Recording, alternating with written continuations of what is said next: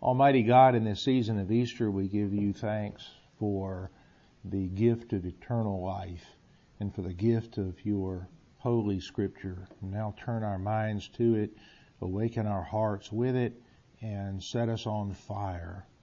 And now may the words of our mouths and the meditations of our hearts be always acceptable in thy sight, O Lord, our strength and our Redeemer. Amen. We started chapter 15 of Paul's letter to the Romans last week. I would like to reread the first 6 verses, which is where we actually stopped, but I wanted to make a point or two about it. Before we do, let's remember what's gone before, because it's worth recapping. The first part of Paul's epistle deals with God's wrath. Specifically, the problem of the law, how it's perfect, but because we are imperfect, we can't keep the law, and therefore we are without any refuge in the law. We cannot save ourselves through the law. The second part of his epistle deals with God's grace, particularly justification, how what we could not do through the law, Christ did for us through his sacrifice once offered. And then the third section of the epistle deals with God's plan, particularly God's plan for the Jews to redeem all of Israel back to him through Christ, notwithstanding that the Jewish nation did not recognize their Messiah when he was there. Paul's point was that God's plan for the Jews is by no means frustrated. And of course, what he also means in broader brush is that God's plan for the rest of the world which had not accepted Christ or had rejected Christ was by no means frustrated. It will all be fulfilled, and it will all be in his plan. The whole world will be redeemed through Christ to him. And then the final part of the epistle, where we are now, is about God's will, and particularly God's will for how believers deal with one another. In the first half, all of chapter 14 and the first half of chapter 15 are wrestling with that question. So with that in mind, how we deal with one another in harmony, let's reread quickly. I want to make a point or two about verses 1 through 6 in chapter 15. We who are strong ought to put up with the failings of the weak, and not to please ourselves. Each of us must please our neighbor for the good purpose of building up the neighbor. For Christ did not please himself, but as it is written, the insults of those who insult you have fallen on me. For whatever was written in former days was written for our instruction, so that by steadfastness and by the encouragement of the Scriptures we might have hope. May the God of steadfastness and encouragement grant you to live in harmony with one another in accordance with Christ Jesus, so that together you may with one voice glorify the God and Father of our Lord Jesus Christ. This was an explicit call for unity among the believers. But note that in verse 3, Paul quotes Psalm 69, the insults of those who insult you have fallen on me. And his point was that Christ was the fulfillment of that psalm. The insults that were aimed at God had fallen on Christ at the crucifixion. And because Christ, through his crucifixion and resurrection, has accepted all of us, we have an obligation to accept one another. Christ accepted each of us, including the weak brethren, and we dealt with those in chapter 14, those who had some objection to eating meat, or those who had some other ritual objection, and Paul was taking the church body as a group to say, deal with those weaknesses in a way that will not cause stumbling blocks to one another. And so his point here is again, because Christ has accepted even the weakest, then we must accept even the weakest. And because Christ has accepted all of us, we accept one another. Now note the line about in verse 4, for whatever was written in former days was written for our instruction. Does anybody recognize that? Does that ring a bell? From the collects? I'll give you a clue. We don't read it it was originally written as the collect for the second Sunday in Advent.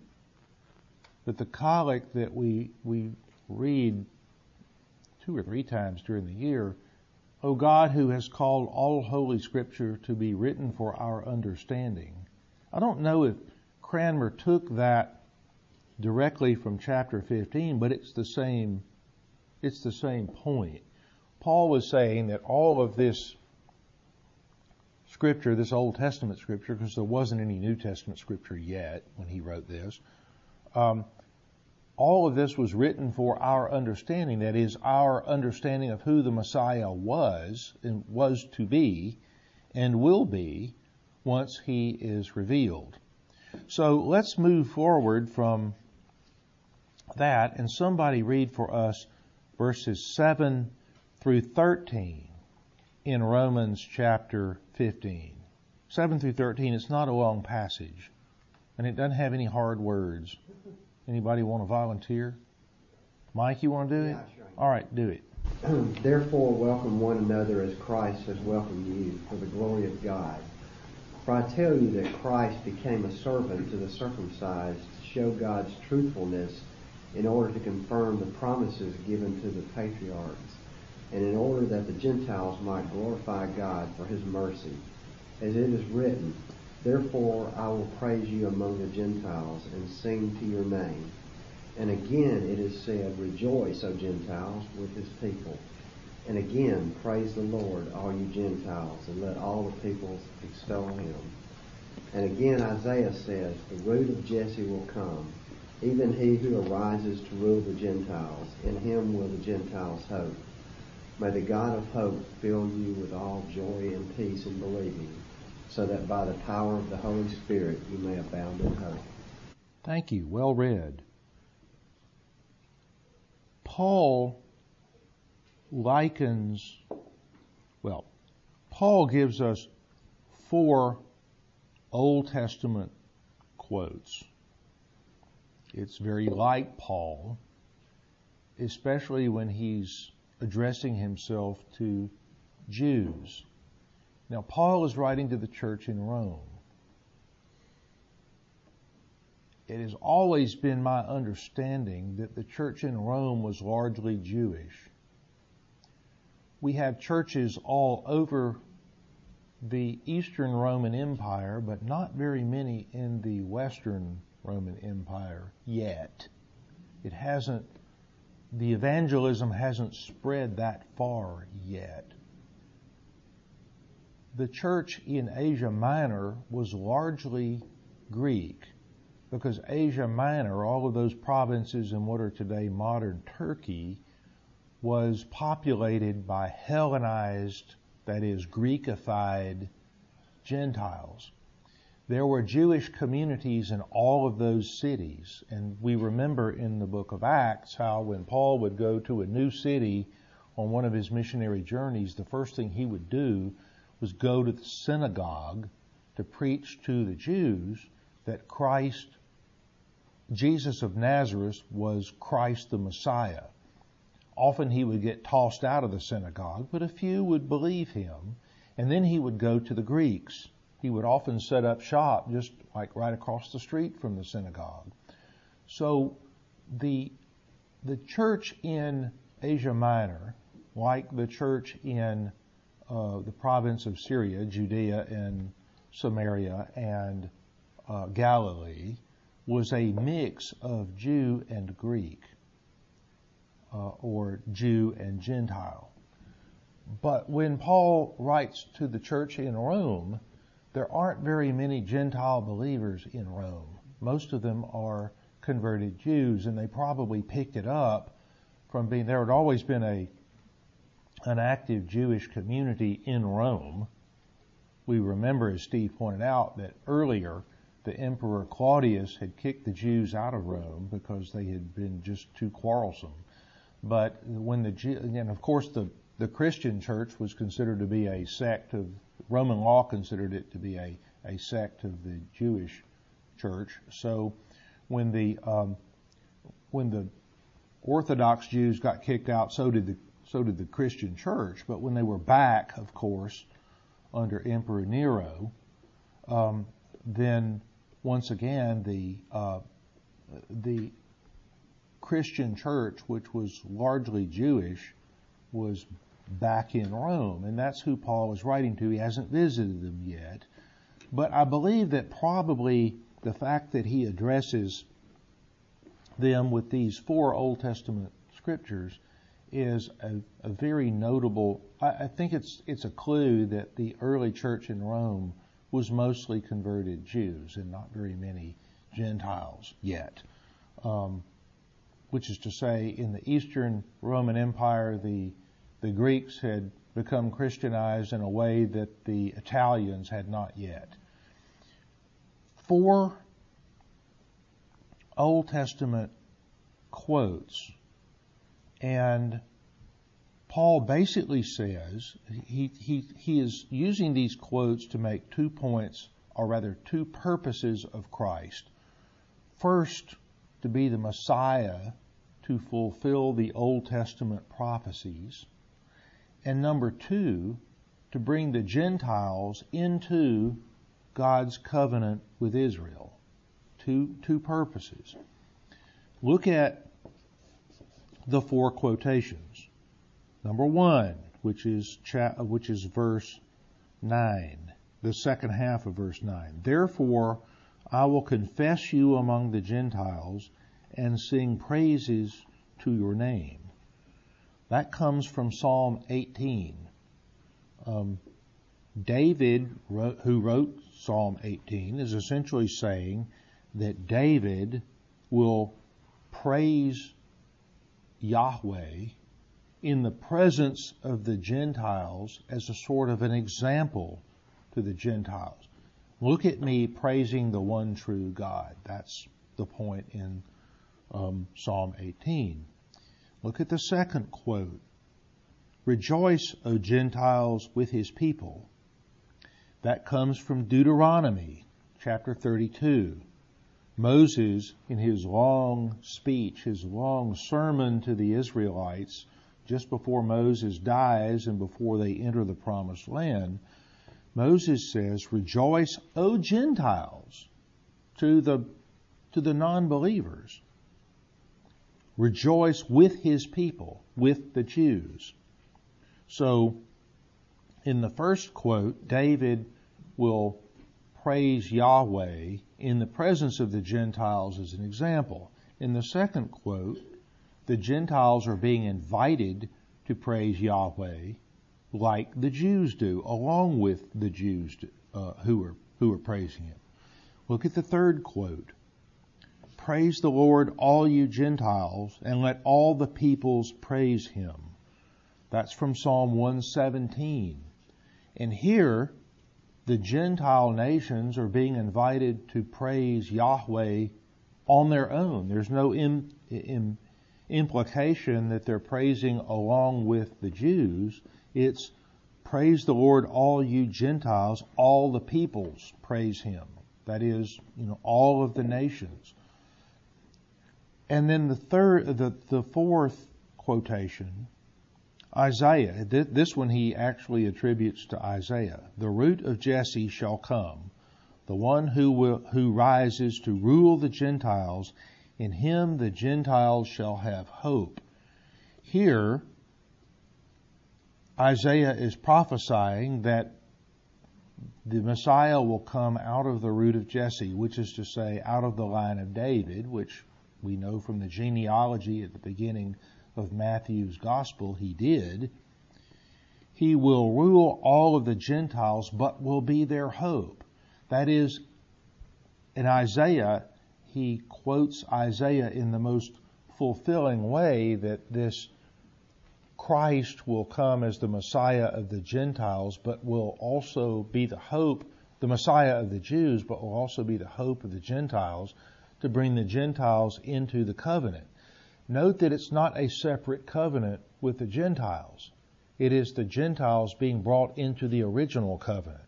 We call this the New Testament, the New Covenant, but what it really means is that the New Covenant is the promise that God made to the Jews through Abraham, Isaac, and Jacob, is now the promise made to all of the world through Christ the Messiah. Note that these four quotations come from the three major sections of the Old Testament. In the Jewish theology, of the way they viewed their Old Testament canon, there was the law. That's the first 5 books, and that's, of course, where Deuteronomy is found. There's the prophets, and that's where Isaiah is found. And then there are what they call the writings. That is, the first and second book of Kings, the first and second book of Chronicles, and Samuel, and Job, and the Psalms. So the 2 Psalms come out of. So we have here represented all 3 of the organized sections of the Old Testament Scripture, and I think that that's relevant. That Paul, who is the ultimate Old Testament scholar, being a Pharisee who trained under Gamaliel, the Pharisee of all Pharisees, the great Oz of Pharisees, he is very significantly speaking about how the Gentiles are now invited to participate and to be, along with the Jews, that part of the covenant. But he makes clear that the covenant came first through the Jews, and that's why I call this little lesson the light into the Gentiles, because that is the way the Jews have always seen themselves, and it's from their Scripture. Any thoughts about that? John, Frank? My memory may be faulty, and I certainly don't remember what part of the Bible it was we were discussing, but it seems like to me that we had a discussion in this class, it may have been 3 years ago, it may have been 6 months, sometime, that and I'm going back to the first part of this reading about living together in harmony, but it seems to me that we discussed that the responsibility, or there was a theory of the responsibility of Christians in a group like the church, that if there was a sinner, somebody was a known adulterer or a murderer or among us, that we had a responsibility as individuals to call a guy out. We have had that conversation, yes. Do you see any conflict in that and what we just, the earlier part of the thing we read, we don't insult anybody, or we all get along, and I'm trying to get my...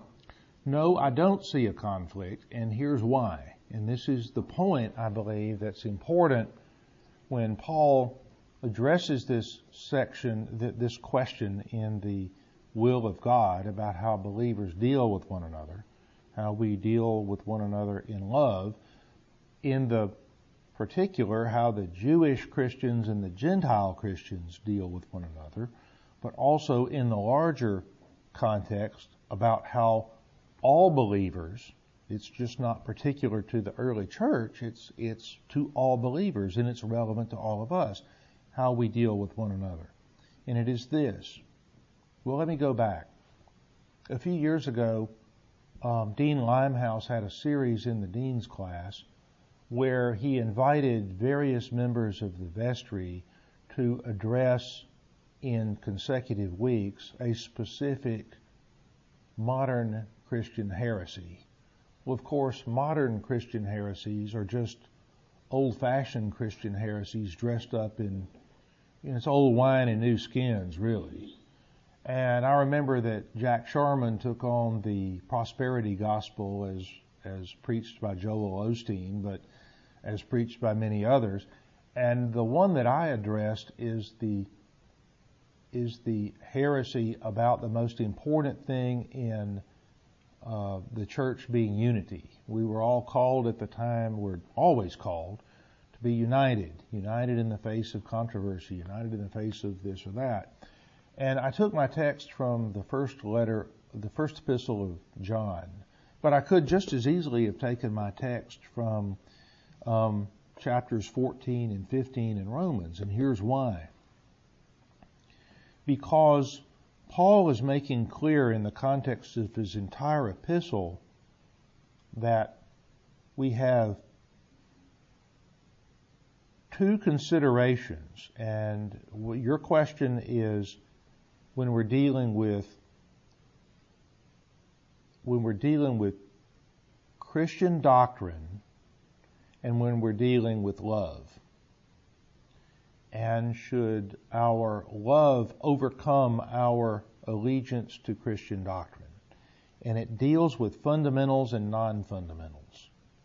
Now, Paul's first two organized sections of his epistle are about law and grace, and those are fundamentals. When he was writing about meat, eating meat or not eating meat, or observing some sort of ceremonial ritual dress or not, he was writing about a non-fundamental, what Paul Zoll used to refer to as a penultimate. The ultimates are the fundamentals of our faith. The penultimates are the things which are not fundamental to our faith, or which, as sometimes we jokingly say, nobody's salvation depends on this. Nobody's salvation turns on whether we burn incense or not, or whether we face east when we recite the creed or not. You know, it's a nice little thing that we do for a reason that we remember, and it causes us to remember, but it's not a fundamental. Well, the differences in denominations and ultimates. I submit to you that they are. That yes, that's the perfect illustration, Dick, that one could read in chapter 14 Paul's treatment of how we don't cause one another to stumble by eating meat or not eating meat in the presence of others who are weaker. So if I go to an Episcopal church where they stand through the prayers rather than kneel, I'm going to stand along with them because I don't want to get in anybody's way. I don't want to interfere with or in some way disrupt the way their worship leads them to God. But back to fundamentals, and this is where, Frank, I think your question ultimately goes, and I can't improve on the way Stott has put it, so I won't try. I'll just quote to you Stott. He says, as to fundamentals, faith is primary, and our love for one another cannot be used to deny the essential issues of Christian doctrine. But as to non-fundamentals, love is primary, and our zeal for our particular sense of doctrine cannot excuse our failure to love one another. Does that make sense? I mean, I hear what you're saying, but I don't know that answers the fundamental. I mean, just the practical question of if you're as a church, if you have somebody who has been convicted of a terrible crime, say murder, and is out on appeal, are we as Christians, all being sinners, of course, are we expected to welcome this person? Are we supposed to, the jury of his peers, found him guilty? I'm making this all up as I go along. I get that. But are we? It seems like we talked one time about if somebody like that is in the congregation, you need to expel him.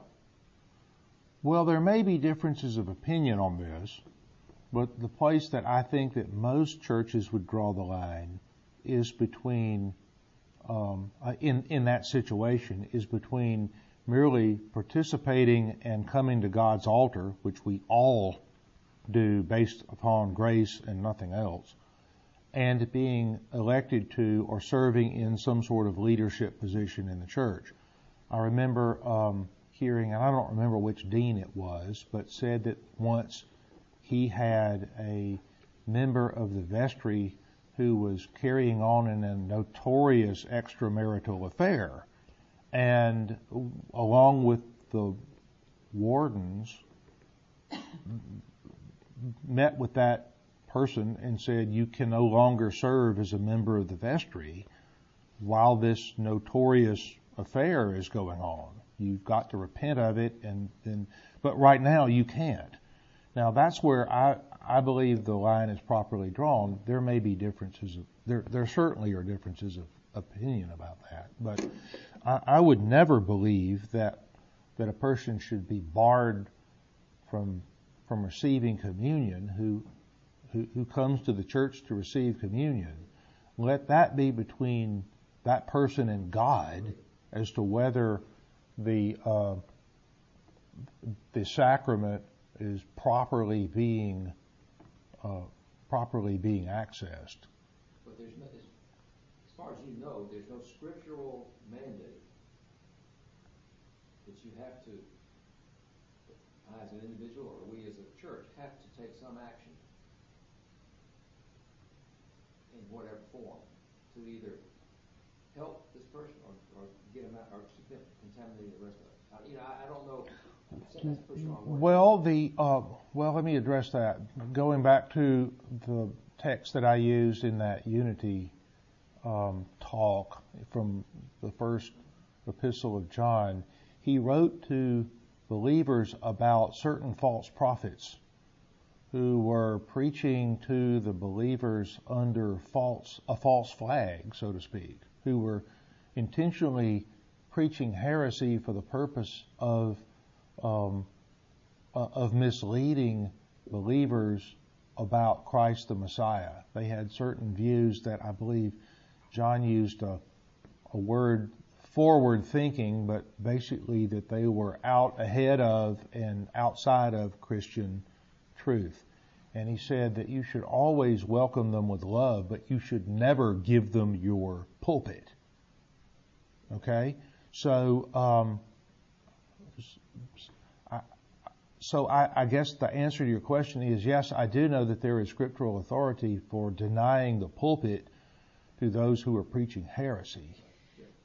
But it's not for me to hypothetically address every potential heresy that could be. Let's quickly, before we run out of time in the bell, I want to, it's a long passage, but not all that long. The rest of the chapter 15, verses 14 through 33, make some interesting points, and I think it's worth talking just for a minute about them. If we want to divide them up, we can do that. Maybe somebody read 14 through 21, and then 22 through 30. Somebody volunteer for the... Margie will do the first one. Who will do the second? Brian, would you do it? Sure. All right. Margie, you read 14 through 21. I myself am satisfied about you, brothers, that you yourselves are full of goodness, filled with all knowledge, and able to instruct one another. But on some points I have written to you very boldly by way of reminder, because of the grace given me by God, to be a minister of Christ Jesus to the Gentiles in the priestly service of the gospel of God, so that the offering of the Gentiles may be acceptable, sanctified by the Holy Spirit. In Christ Jesus, then, I have reason to be proud of my work for God, for I will not venture to speak of anything except what Christ has accomplished through me to bring the Gentiles to obedience by word and deed, by the power of signs and wonders, by the power of the Spirit of God, so that from Jerusalem and all the way around to Illyricum. Mm-hmm. I have fulfilled the ministry of the gospel of Christ, and thus I make it my ambition to preach the gospel, not where Christ has already been named, lest I build on someone else's foundation, but as it is written, those who have never been told of him will see, and those who have never heard will understand. Thank you. This is the reason why I have so often been hindered from coming to you. But now, since I no longer have any room for work in these regions, and since I have longed for many years to come to you, I hope to see you in passing as I go to Spain, and to be helped in my journey there by you, once I have enjoyed your company for a while. At present, however, I am going to Jerusalem, bringing aid to the saints. For Macedonia and Achaia have been pleased to make some contributions for the poor among the saints of Jerusalem. For they were pleased to do it, and indeed they owe it to them. For if the Gentiles have come to share in their spiritual blessings, they ought also to be of service to them in material blessings. When therefore I have completed this, and have delivered to them what has been collected, I will leave for Spain by way of you. I know that when I come to you, I will come in the fullness of the blessing of Christ. I appeal to you, brothers, by our Lord Jesus Christ and by the love of the Spirit, to strive together with me in your prayers to God on my behalf, that I may be delivered from the unbelievers in Judea, and that my service for Jerusalem may be acceptable to the saints, so that by God's will I may come to you with joy and be refreshed in your company. May the God of peace be with you all. Amen. Thank you. Thank you both. So Paul is giving first an explanation in the passage that Margie read, he's starting to wind down his epistle here, and he's putting his ministry into a proper context for his readers. And then in the passage that Brian read, he is giving a future statement about where he intends to go next. First, in the passage that Margie read, 14 through 16, it sounds like he's taking them to the woodshed a little bit, but he's not really. One of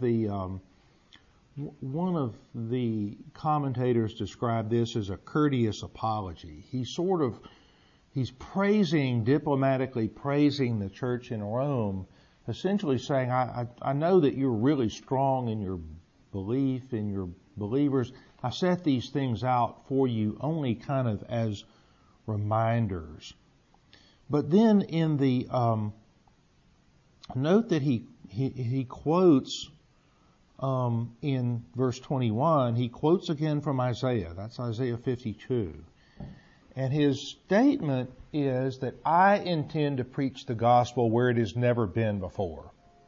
I'm going back to Jerusalem, but only because I have a mission.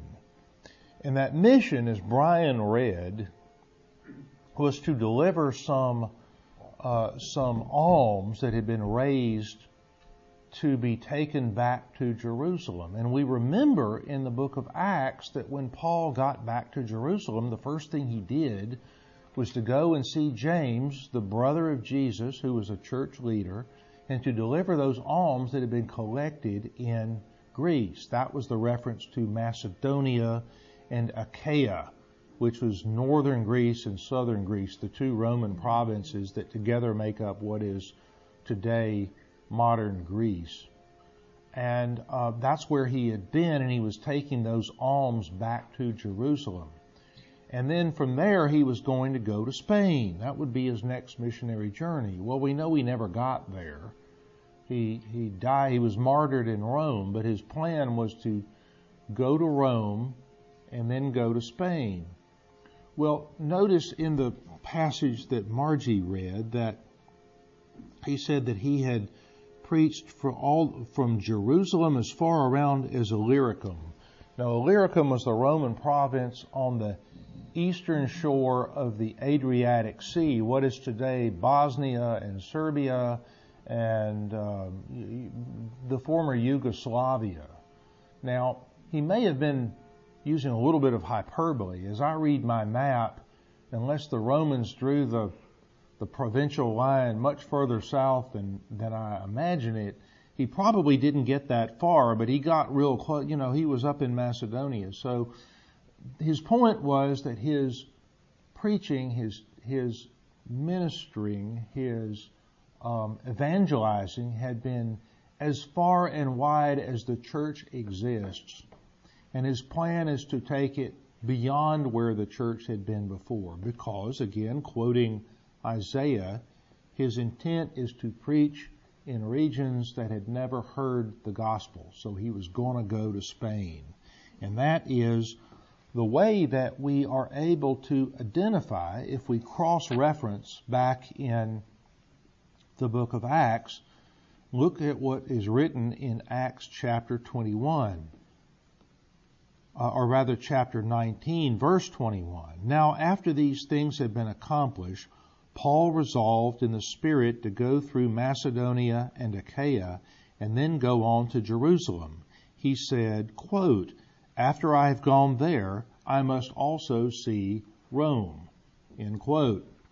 So we know this little detail in his letter to the Romans, to the church in Rome, tells us that his letter was written during his third missionary journey while he was still in either in Achaia in southern Greece or was back in the provinces in Asia Minor. So that day it gives us a little ring of truth, and we know from the subsequent chapters in the book of Acts that that's exactly what he did. He went back to Jerusalem. He took those alms. His plan was to go on to Spain, but of course he was arrested while he was back in Judea. He has asked for prayers that the unbelievers in Judea, this is verse 31, shall not hinder his ministry. Well, of course, the unbelievers in Judea tried to hinder his ministry. They arrested him, but what they intended for ill, God turned into good, because the trip from under arrest from Judea to Rome, as we saw at the end of the book of Acts, resulted in that was Paul's fourth missionary journey. It was entirely under arrest, but it was a missionary journey. So, with that, I will wrap up today. That wraps up chapter 15. Next week there is no Christian Ed because it's Confirmation Sunday. The week after that we will do chapter 16, which is all of Paul's greetings to the saints in the early church, greetings from the saints in the early church and his exhortations to the church in Rome. And then we will, on May 17, our last meeting, we will do a summing up of the Epistle to the Romans in the context of all of the Holy Scripture that we studied before. So, see you in 2 weeks.